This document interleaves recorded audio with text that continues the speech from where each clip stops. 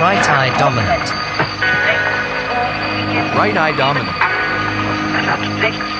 Right eye dominant. Right eye dominant. Right eye dominant. This is the Right Eye Dominant Podcast.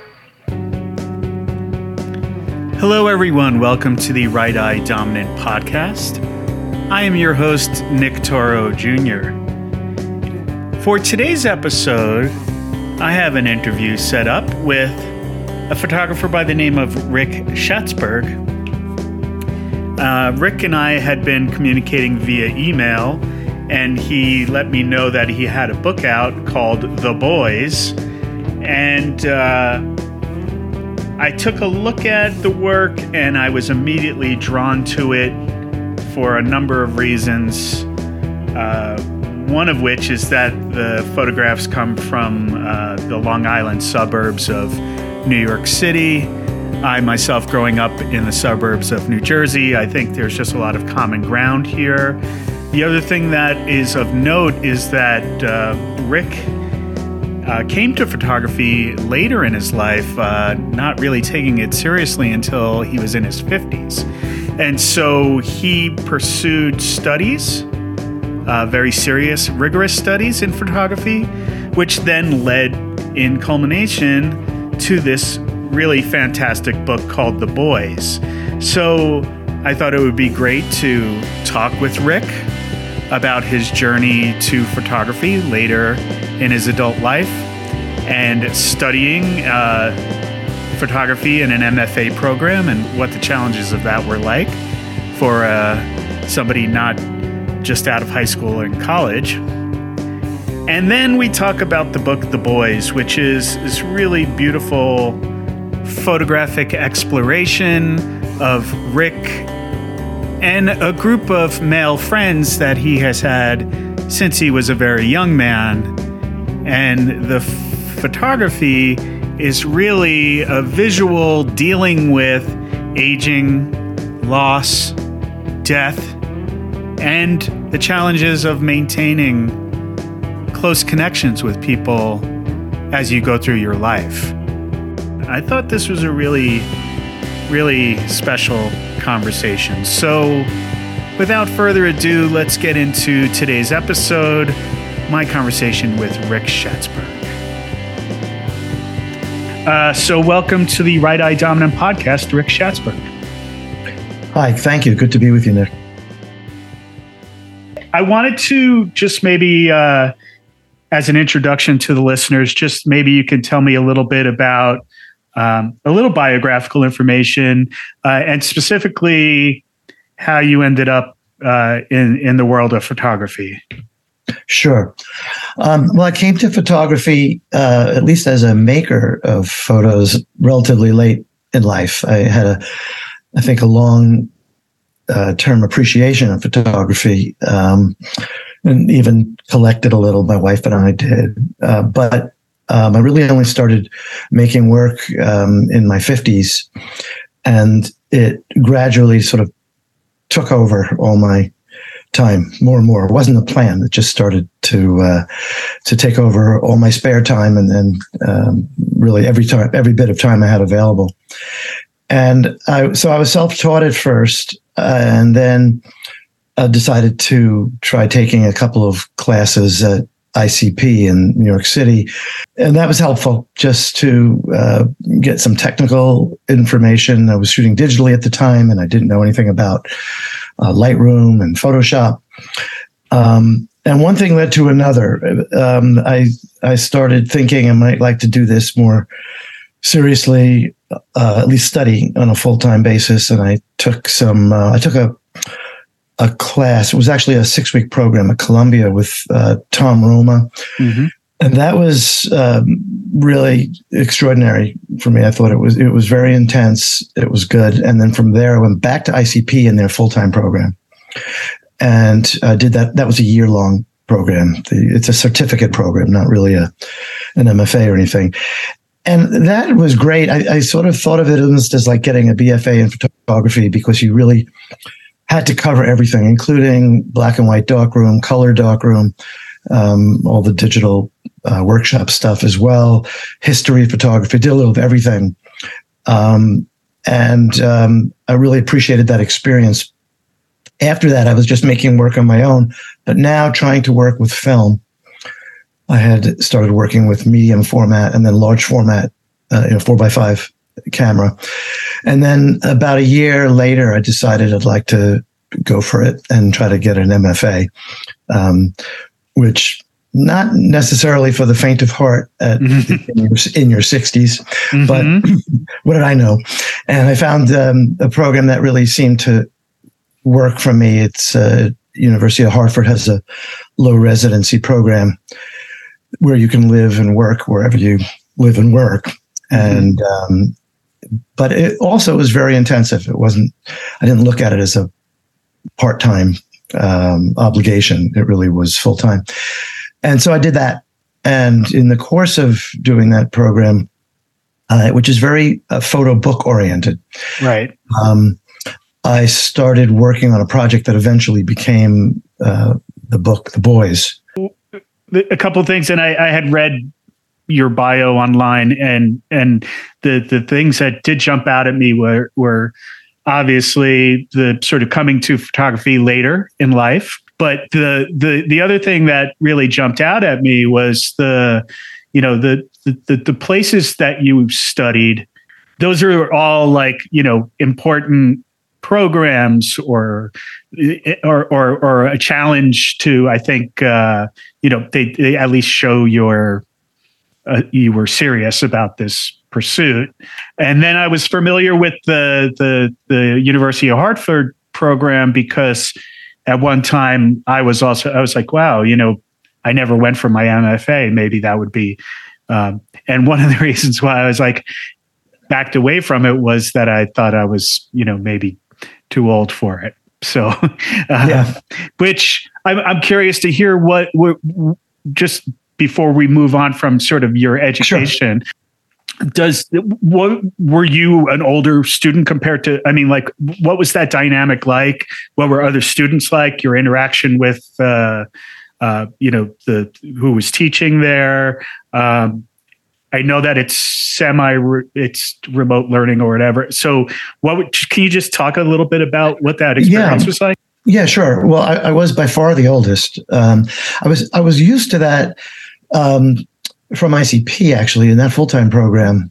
I was a few years younger, but everybody else was in their 20s, maybe early 30s. So the age of my adult children, actually.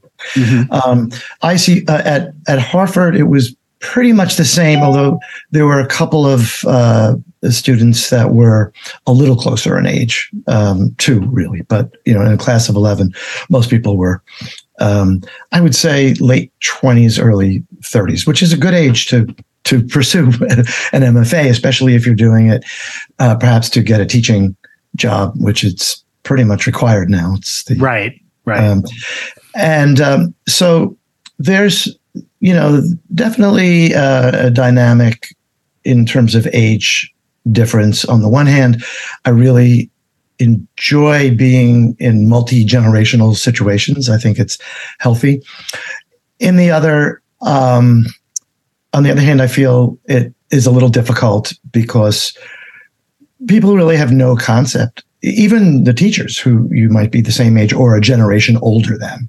A lot of photography teachers I've had, some great ones, have been in their early 40s typically.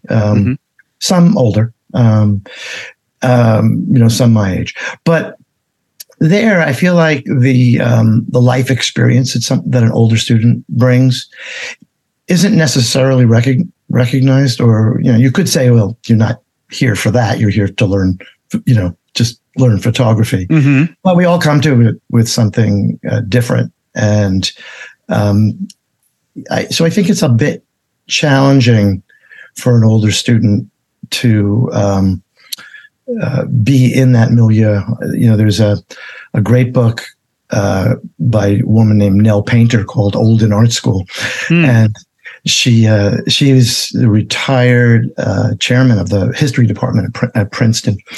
And after, in her mid 60s, she went to RISD as a painter, actually, and wrote a book, Old in Art School. And everything she described about its difficulties, I felt that I could relate to. In fact, we communicated afterwards about it, in emails. And she wrote a blurb for my book. But she describes it as one long tearing down. And I think that's true in a lot of ways. And I think that you react to that differently depending upon A, your temperament, the type of person you are, but B, maybe that has something to do with age as well, where, maybe you're looking for a little more support or maybe a sort of mentorship. Mm-hmm. And that's not really the model in art school. It's just not the pedagogic model of being a mentor. So that was an adjustment, for me. We're certainly at ages where it's like, where can you turn for that kind of guidance? Yeah, I think that's a challenge. I'm not sure what the answer to it is. I've thought about this, like what would the alternative have been? You spend a lot of money for a program like this, and you could select a variety of mentors, maybe somebody whose photographic vision you admire, then somebody whose technical skills might be helpful to help, for printing and that sort of thing, and spread your money around differently. Now, you don't come out with the same type of credential, but the credential wasn't really important for me. I mean, I thought, it might be nice to do some teaching at some place like ICP, but I never really pursued it. And for others, the credential is the thing, or it's, one of the more important factors. So I never quite figured out what the alternative could be. One of the things about the low residency design, well, let me take a step back. I should say that the overall program design that Robert Lyons, who's the director of Hartford, came up with is really brilliant. It's just the way it's structured is very brilliant. You were working on Skype, it's probably Zoom now, with your advisor submitting work and having a one-on-one review every 2 weeks. So there's a lot of work. You have to submit a lot of work. And at the same time, you're in a crit group that meets once a month, which is a mixture of first and second year students, which is sort of a nice design. And then there are a few in-person residencies throughout the year. So 2-week residencies starting in Hartford for a couple of weeks, and then always Berlin in the spring. So 2 years in a row, Berlin. And then there's one sort of wild card place, which for us was San Francisco for the last couple of years. I think it's been in Tokyo for people. And that's fantastic because the exposure, not just to be in those places, but the people that come in to help with the reviews, the critiques, are, from a completely different photography environment. And so that's good as well. The list of reviewers, in addition to full-time staff, is impressive, sort of, like Yale or RISD would have an impressive list.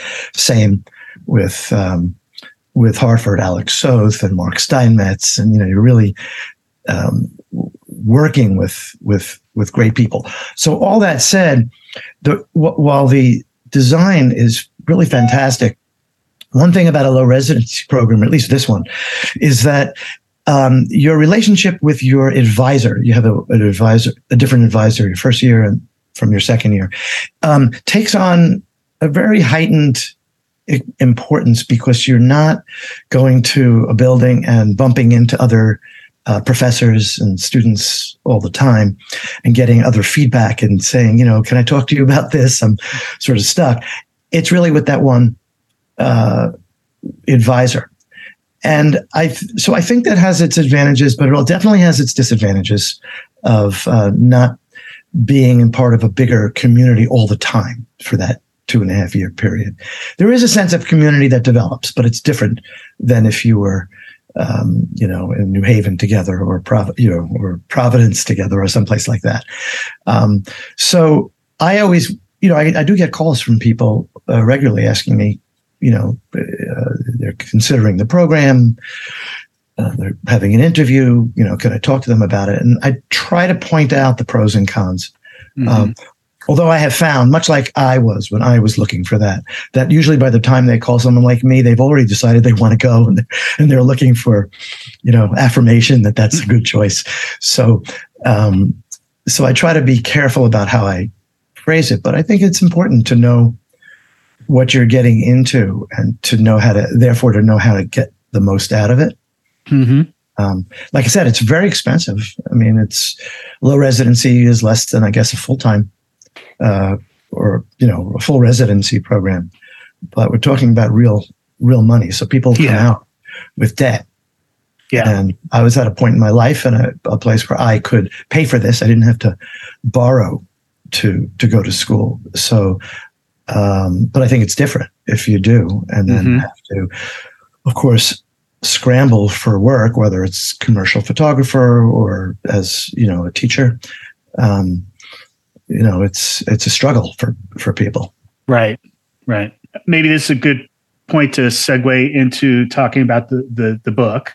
You mentioned that was sort of your experience in the program sort of led you to, because it was photo book centric, I guess is a way to look at it. That sort of led you to where you went and ended up with the boys. Can you talk about sort of the origins of the project, maybe within the context of studying at the program, but then also sort of how it made its way into the book, the final book? Sure. So, so you have to do a thesis project as part of the program, which is something that you don't really begin until the second year. You're encouraged actually to not even think about a thesis project your first year, and to just work on different things. Not everybody ends up doing that. Some people stay with the same project, but I think the logic of that suggestion is good, so that you can experiment, maybe use different cameras, just different approaches. And that's what I did. I never had been a portrait photographer. In fact, I was a little intimidated by making portraits. And somehow that's what I ended up getting nudged towards in my first year. I mean, I think it became obvious in some early critiques that while I liked having people in the landscape, something I'm still attracted to, figures in the landscape, I sort of had a anxiety about getting up close and really talking to somebody and making a formal or informal portrait. And I think when that became obvious, various teachers and reviewers sort of nudged me in that direction. And so I'm feeling like, well, I'm in school. I should take that advice. What added to the challenge or my anxiety is that at that point I was really working mostly with 4x5, some medium format film as well. And so that sort of raises the stakes in doing portraits, because you're not, snapping away. You're really setting up a shot. You're only going to have a few chances to make the portrait. And so I felt like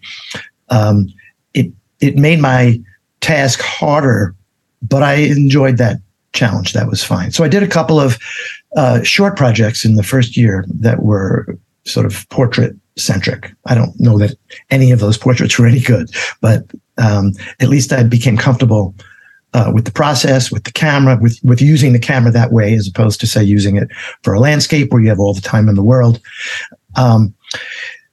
I had been giving some thought to what my project would be for my thesis project. And a thesis project at Hartford consists of a few things. One is you make a photo book.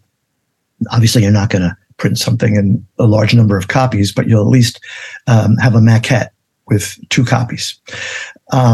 You then are making exhibition prints for the thesis show. And you're also writing a thesis, a written thesis, anywhere between 10 and 25 pages, which is a bit unusual actually in a photo program. I found out not too many programs do that. that causes a lot of anxiety for a lot of people. I actually like the written part. I like writing, and it helps me think through what I'm doing. So, but it's a lot of work, and all that work comes at the tail end of the whole program. You're doing all those things at the same time, making a book, making exhibition prints, and writing. But in terms of the subject matter, I hadn't really, I kept thinking about different things. And then while I was actually in Berlin for the second of the 2 Berlin residencies, I got a call from a friend in New York saying that our mutual friend, John, had been found dead. He had died of an overdose. And it was one of those classic things of being shocked but not surprised. But it also was 9 months after another friend from the same group of friends died of a heart attack. And that really did feel like it was out of the blue. Now, this is a group of friends that I've known from my earliest childhood. Some literally from, before we could talk, and then others from kindergarten, and then others from middle school. But it coalesced as a group that by the time we were in high school, we were referred to as the boys. So that's where the name came from. And before those 2 guys died, there were 14 of us. Now there were 12. And on the plane ride home from Europe, I couldn't get this out of my mind. And I started thinking about I should photograph all of us while we're still here to be photographed. Really wasn't thinking at that point about the project as a book or anything like that. But I was thinking that I really need to sort of just memorialize who we are and who's left and the relationships that we have, because it's sort of unusual to maintain, especially for males, I think, to maintain a relationship well into your 60s. So this is decades and decades of friendship. When I was at the funeral of John, afterwards, I started approaching my friends just about doing a photographic project, and everybody was sort of interested. And that was sort of interesting. It's not a group of people who normally, I would think, want to be photographed. And the more I thought about it, the more I started thinking, this is something I really should focus on seriously. And maybe this is the work I should be doing. This is the project I should be doing. It almost felt fatalistic, really, that this is the thing that I now have set aside all this time for in school to really focus on this. And I started talking to each of my friends about this individually, and everybody was sort of up for it. In fact, they felt, I think, engaged with the idea of collaborating on it. And, I explained that once it becomes a project like this for my master's thesis, there's deadlines and we can't miss them, and that other people are going to be looking at this work. There's a critical audience, literally critical audience, that the photos I'd be making may not be flattering, because the idea is to kind of show us as we are. And nothing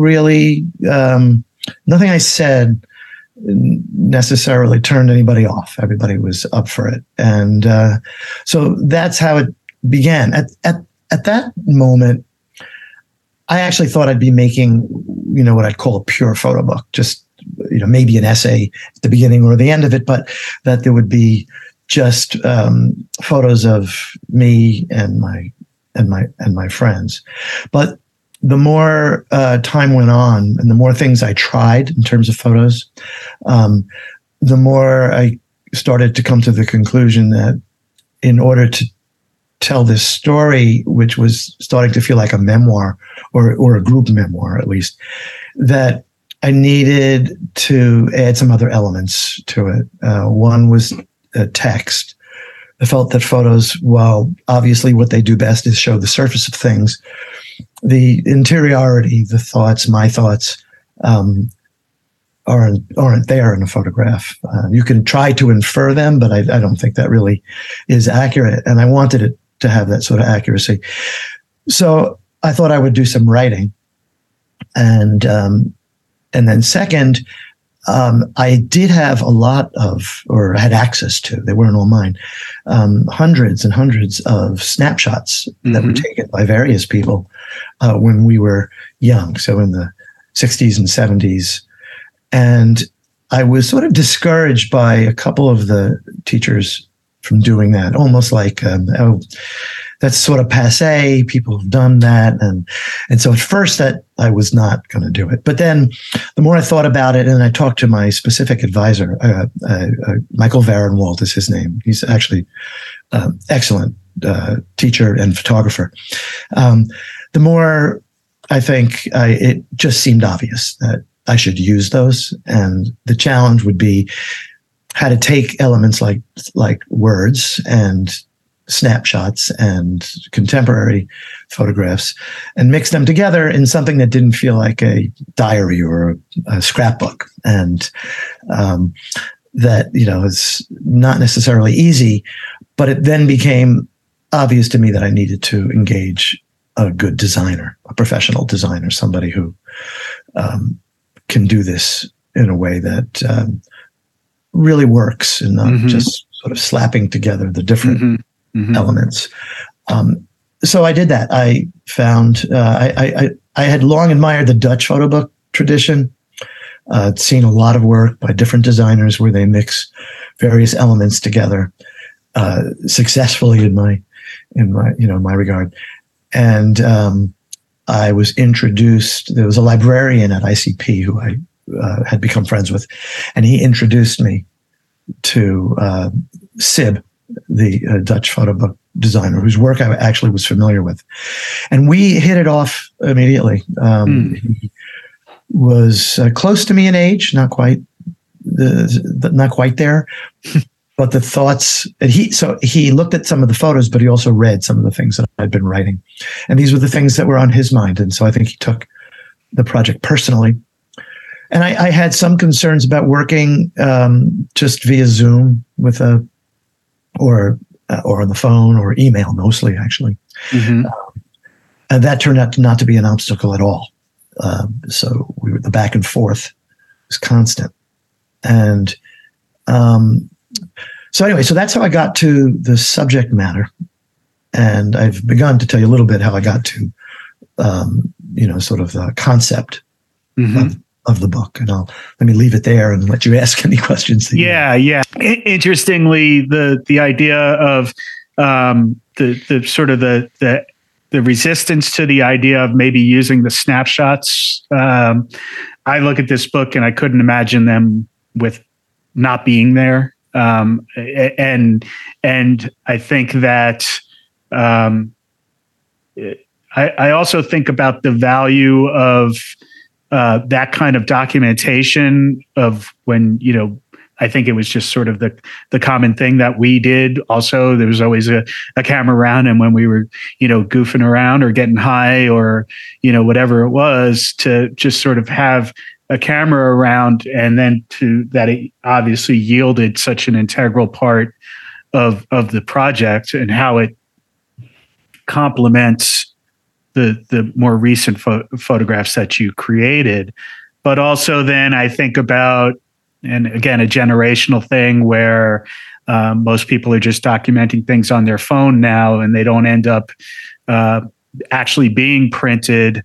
And I just think of, and I think there's a reference to it. It may have been in Rick Moody's text where, you take, how do you make a photograph significant, or that you put it in a drawer for 30 years, which, is in some ways very true, but like these photos work with the new photos specifically due to the sort of the subject matter and the context that you're creating, but also the fact that these photographs existed at all, that everyone had sort of their own little stockpile of the snapshots that became such an important part of the project. And I just think about what possible future stories are not going to be told because people aren't accumulating snapshots, or everything's just sitting on their iPhone, and or if something gets fried on a hard drive, and then they're gone.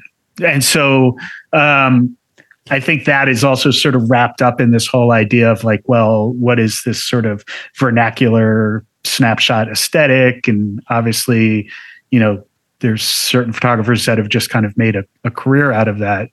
But I think that looking at the portrait work, the recent photographs in here, and trying to imagine, even if it was those photos and your writing, I think this project, not that it wouldn't have been successful or it would have been unsuccessful, but I just can't imagine it. Yeah.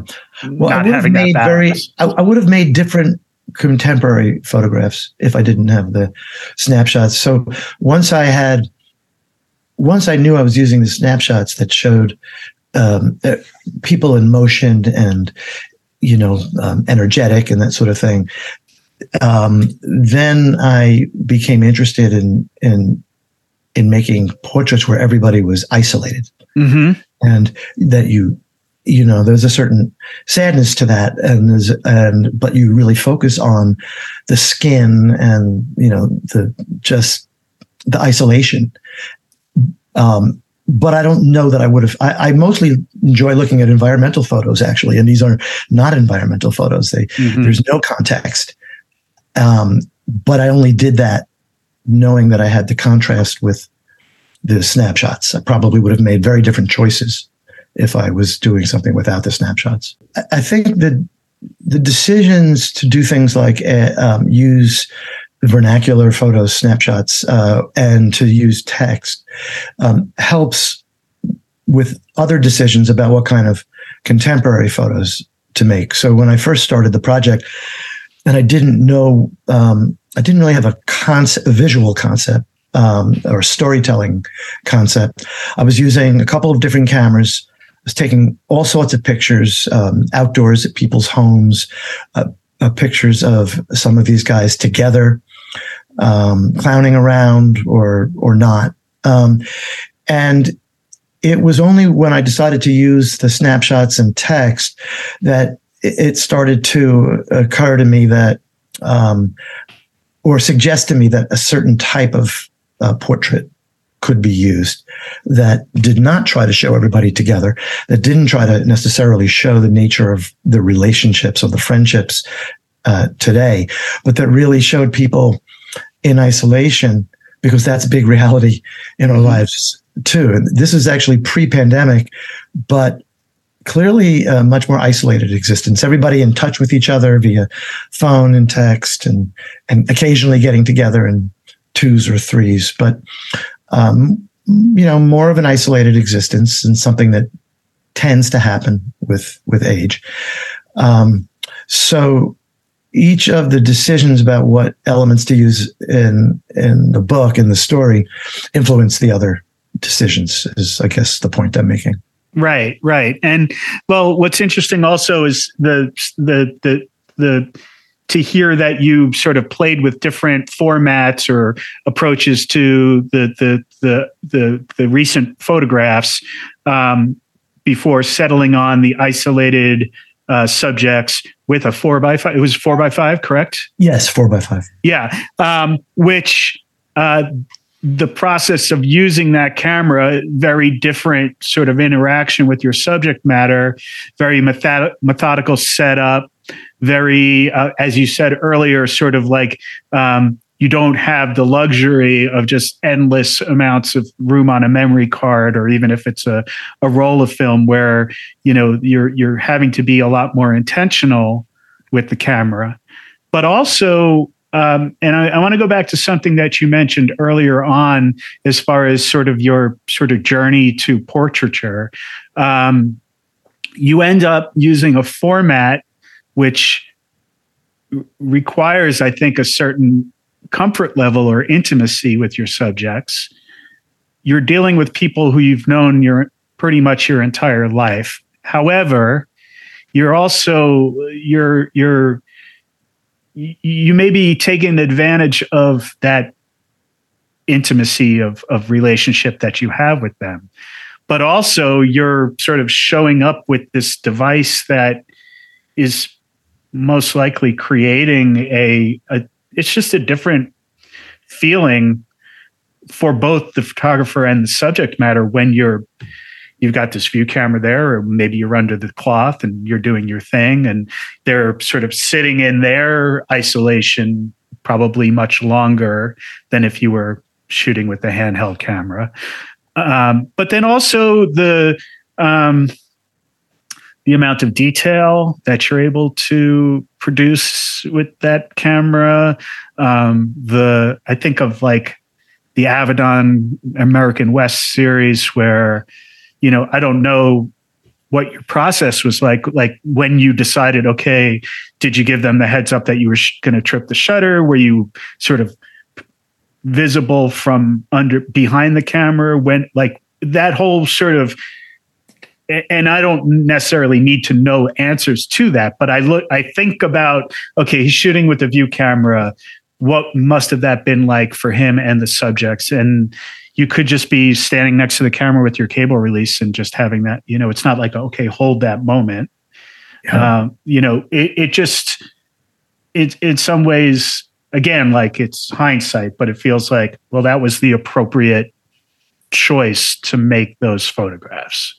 Well, there's a few things that I would say. One is that the choice to use the 4x5 with all of its fussy rituals and processes made the whole experience feel ceremonial in a way. I mean, here we were sort of lamenting over our friends, two friends passing away so recently, and that this was being done as a response to that. So it did feel ceremonial in a way, and I felt that they were collaborating with me in a way.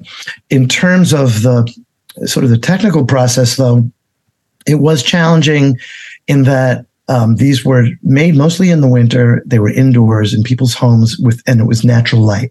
So these were long exposures. And you did need them to be very still. Oh, okay. And there were some photos that didn't quite make it because they weren't, there was some slight blur. And I learned a lot about, trying to deal with window light in portrait film, in midwinter. There were all sorts of challenges there, but that's fine. It might have been easier to do this digitally, but somehow I felt like the work involved was right for the project. And so, yeah.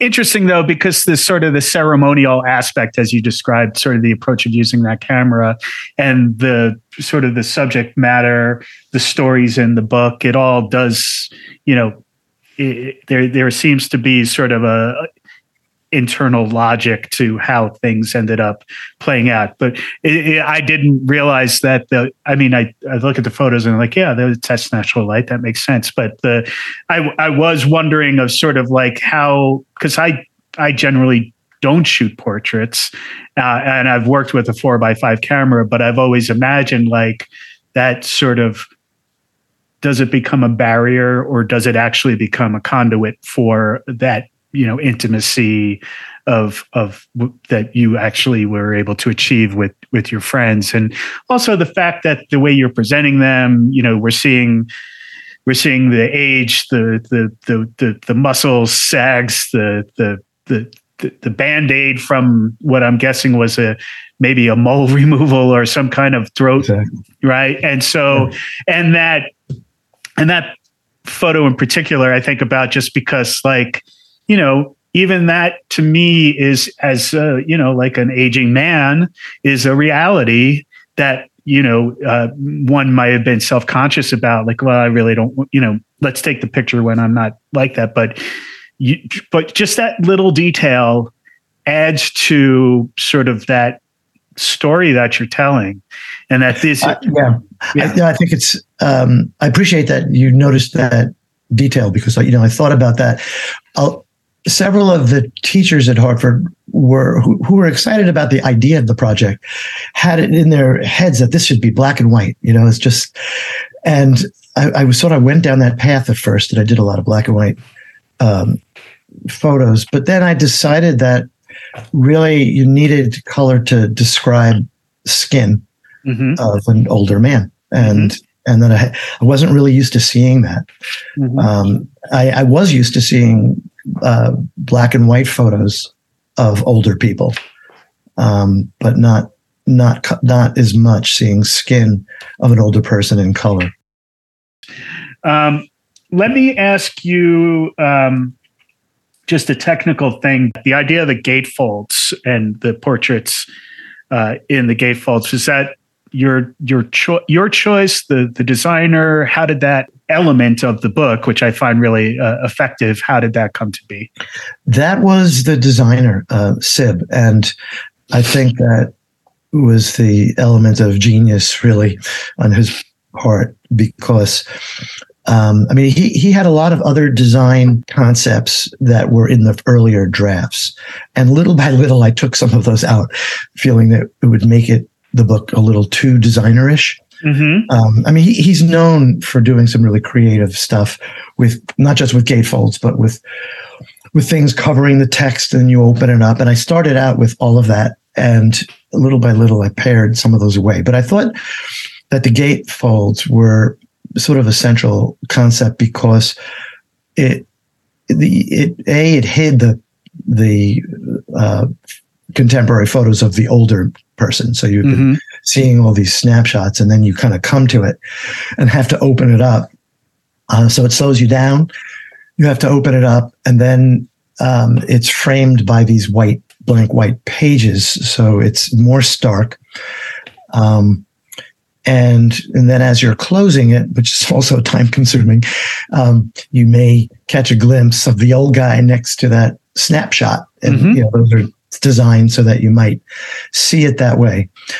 And so the idea that it's hidden and then revealed and then hidden again is sort of the book. It gets repetitive. It happens a dozen times because there's a dozen people that are portrayed in the book. But that was really Sib's concept, and I was grateful for it.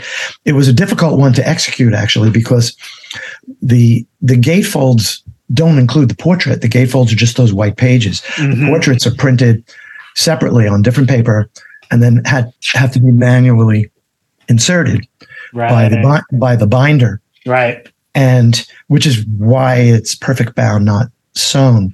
And not every printer and binder is comfortable and will agree to doing this.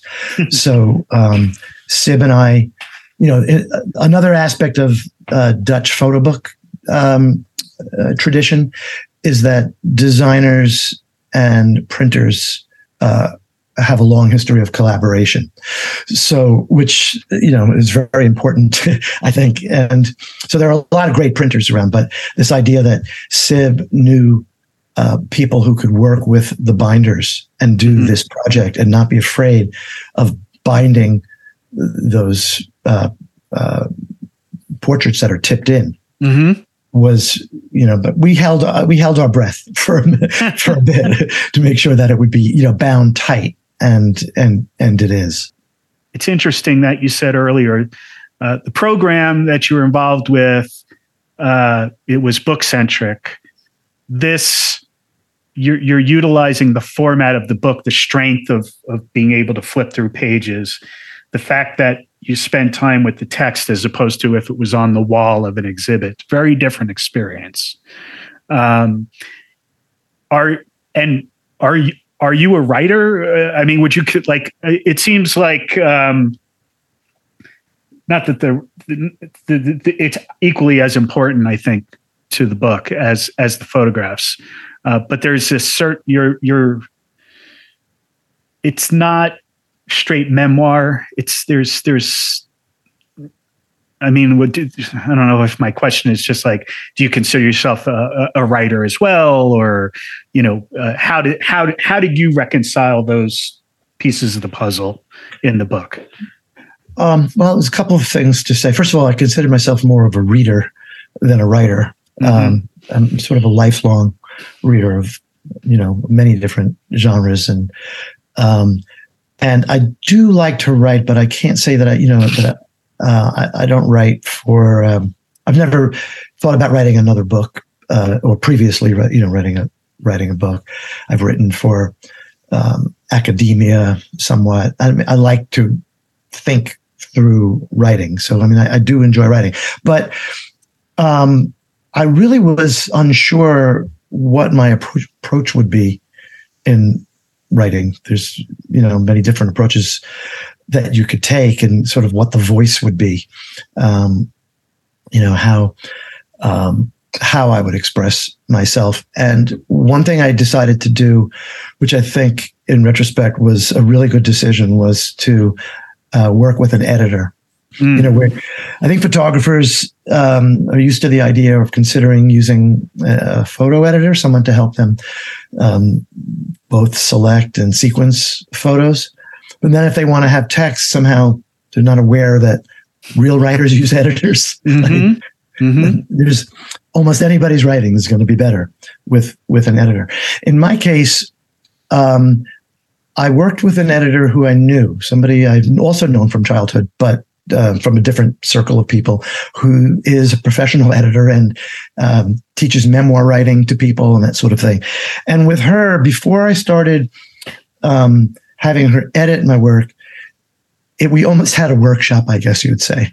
And for a few weeks, she gave me writing exercises, and it was really free writing, just writing without editing. And I'm one of these people who constantly edits everything as I go, and I write and I rewrite and I rewrite, and that wasn't allowed. I just had to write about. She gave me sort of prompts, and they were all related to these guys, and from there we went over them together. And it became obvious what direction the writing should take. But I don't know what would have happened if I just tried to do it on my own. I have no idea how it would have turned out.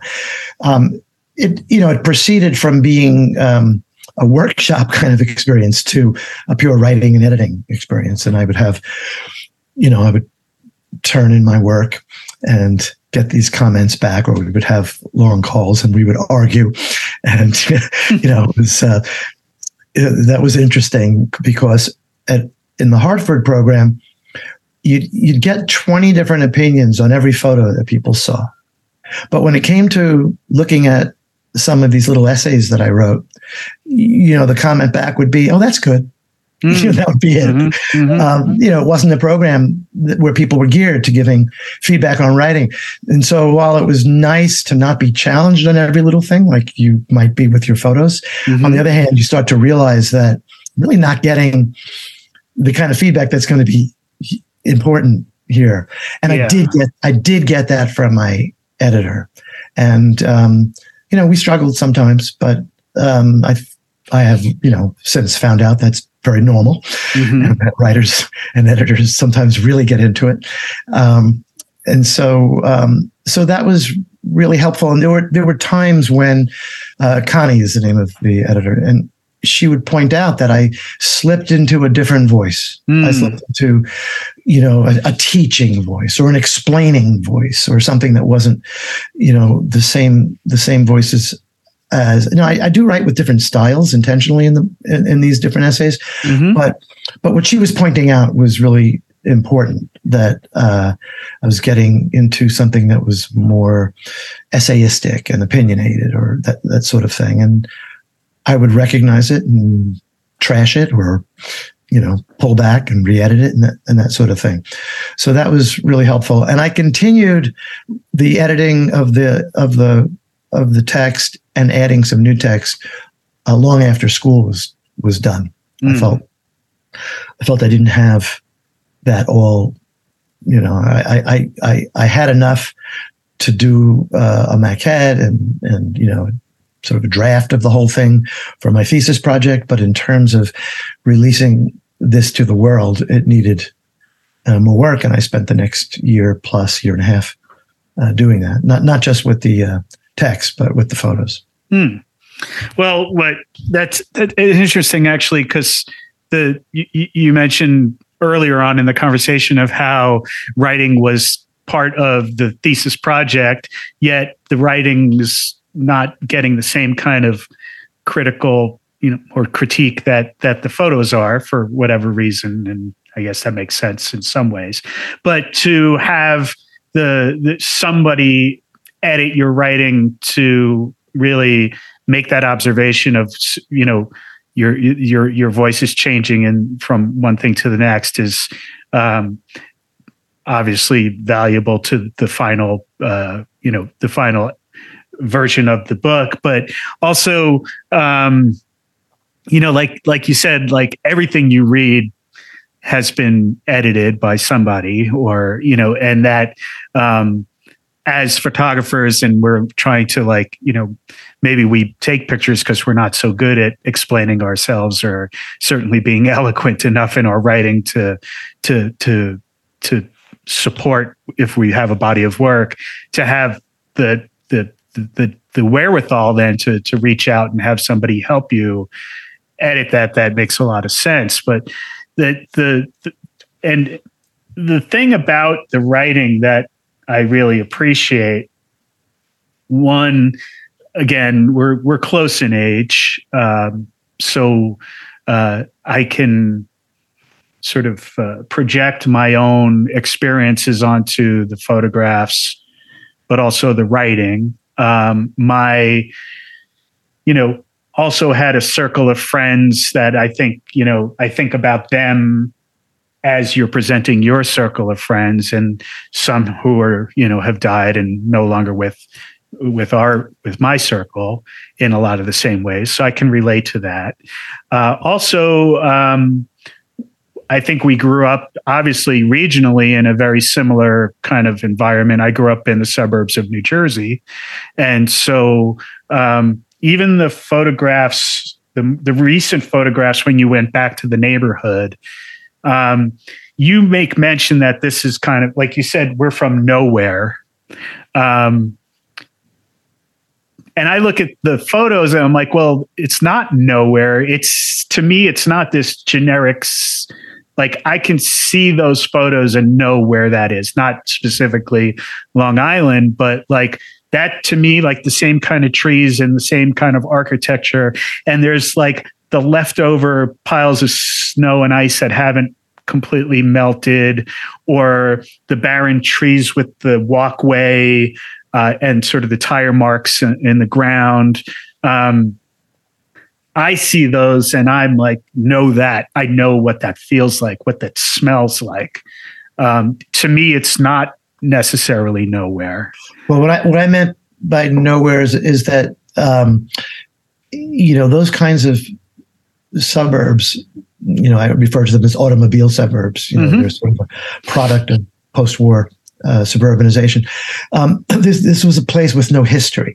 It wasn't like there were older homes, from a different era or anything like that. It's just somebody could tell you that those were potato fields once upon a time, but there's no evidence of it. There's no history. There's no local economy. Because it was a bedroom community. So in those senses, that type of built environment, was described as nowhere. Fair enough. I and not that I'm challenging you on that, but the I don't know if, I live in New Mexico now. The suburbs there's similarities to it, but there's the suburban tract houses out here look and feel differently. But I think that there was, and it's a personal connection that I have with your work that I just kind of felt, and the idea, not to call you out on like we're from nowhere, but we are, in essence, we share that feeling because we're also only this feeder communities to this metropolis of New York City. And that, very much like I'm sure the people that were living in your town when you were growing up, dads were all probably going into the city or commuting into work, just like, my family and friends were. But to feel that you're so close to the sort of the epicenter of the world, and yet you're not, you're far, it's sort of like in this, like you called it a bedroom community. It's just I remember being aware of that sort of so close and yet so far kind of of reality, really, growing up. So much so that, like when in the winter, when it got cloudy before it snowed, you could see the glow of New York City in the sky, from our backyard. And it was like, I was like, what is that? Oh, well, that's, 8 million people living on top of each other. And here we are in the little suburbs kind of removed from all of it. And then this sort of, I try to turn the derogatory term bridge and tunnel on its head and try to, associate some pride to it. But in a lot of ways, that is sort of our common experience. And so I look at the photos in the book, not only of the environment, the environment of the snapshots feel very familiar to me because the light and it's the same backdrop from my youth. Talk a little bit about, what the boys really, like what it did for you growing up and what it means to you still today. Sure. I think by the time that we were in high school, say, I think, we realized that this was, a community of friends, but it was more permeable at that point. There were other people in it, and then dropping out of it. It wasn't just this dozen people, but after leaving school, some people to college, different careers, people traveling different directions. This was sort of the group of 14 or so people that sort of stayed in contact. And then gradually over the years, you start to realize that this is a bit unusual, that most of the people we know who keep in touch with, old friends, it's one or two, but somehow, this was a larger group. And, I feel like communities, and this was a community in a certain sense, are sort of fragile. You pass through neighborhoods, you pass through friendships, careers, even families sometimes, but somehow this was durable. And it, you don't quite know why. And it's not as though everybody is equally in touch with each person. There are little groups within that are more in touch on a regular basis than with others. But at some point, it became obvious that this is unusual and sort of special to have people that implicitly. It's different than family somehow, but it's clearly this is more than the type of relationship that comes and goes. Mm-hmm. So really, the book is rumination on mortality, or more specifically on death. And I don't know how you feel about that, but that's what I got from it. That sounds sort of morbid to, focus on that. But I actually grew great, I don't know what the word is, inspiration or joy to some degree, on just contemplating mortality in such a deep way every day in writing and in photographing. It was, I don't know, it seemed like an important thing to do. It's hard to maintain that on ongoing basis, but sometimes, I think it's important to remember that aspect because, it sounds trite and these are, sort of almost cliches, but, all of our moments could be last. You have to sort of make the best of what you have and stay in touch with people and all of those types of things. You're reminded of that when something like this happens. I had read an interview with Philip Roth, the novelist Philip Roth, and he was talking about what a shock it is when friends die. And I completely related to what he was saying. He was talking about how we grow up expecting your parents and grandparents to die at a certain point in our lives, and we hope we'll outlive our children. And it's almost like that's the contract. That's our expectations. But no one talks about friends dying. And when it happens, it's a great shock. And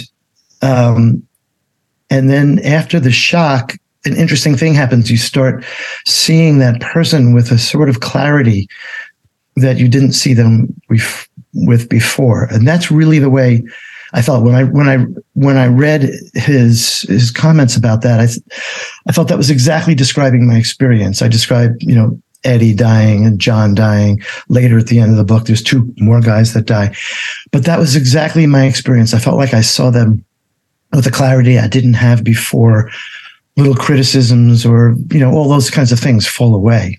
Mm-hmm. And what's left is sort of a love for a person and a really clear view of them that that's hard to maintain in day-to-day life with most of the people we interact with. Mm-hmm. Yeah. 100% understand that and get it. And the book is a document not only to our own mortality, but the importance of those friendships and those relationships and what it does mean once those people aren't around anymore. And I think that's one of the beautiful components of this project. So I think this might actually be a good point to wrap things up. Sure. Wonderful talking with you, Rick. Thank you for being my guest today. It's been my pleasure, Nick. Thank you. So there you go, folks. There's my interview, a conversation with photographer Rick Schatzberg.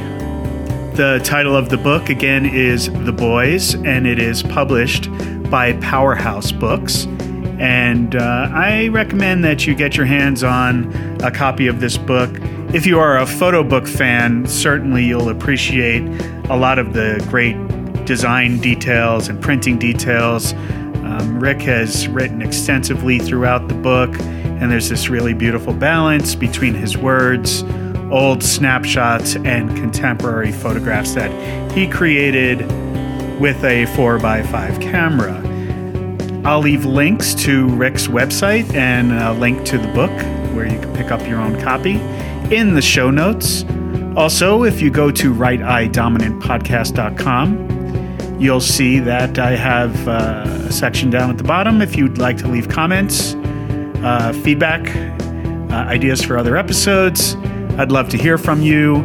Also, as always, if you haven't already, please leave a rating or a review on the platform of your choice. For this podcast, it will certainly help get more listeners to come check out the show. So that is it for this episode. This has been the Right Eye Dominant Podcast. I've been your host, as always, Nick Toro Jr. And until next time, stay well. This podcast is a production of RightEyeDominant.art. The music and sounds for this episode are courtesy of The Conant Project, the Free Music Archive, and Yazar.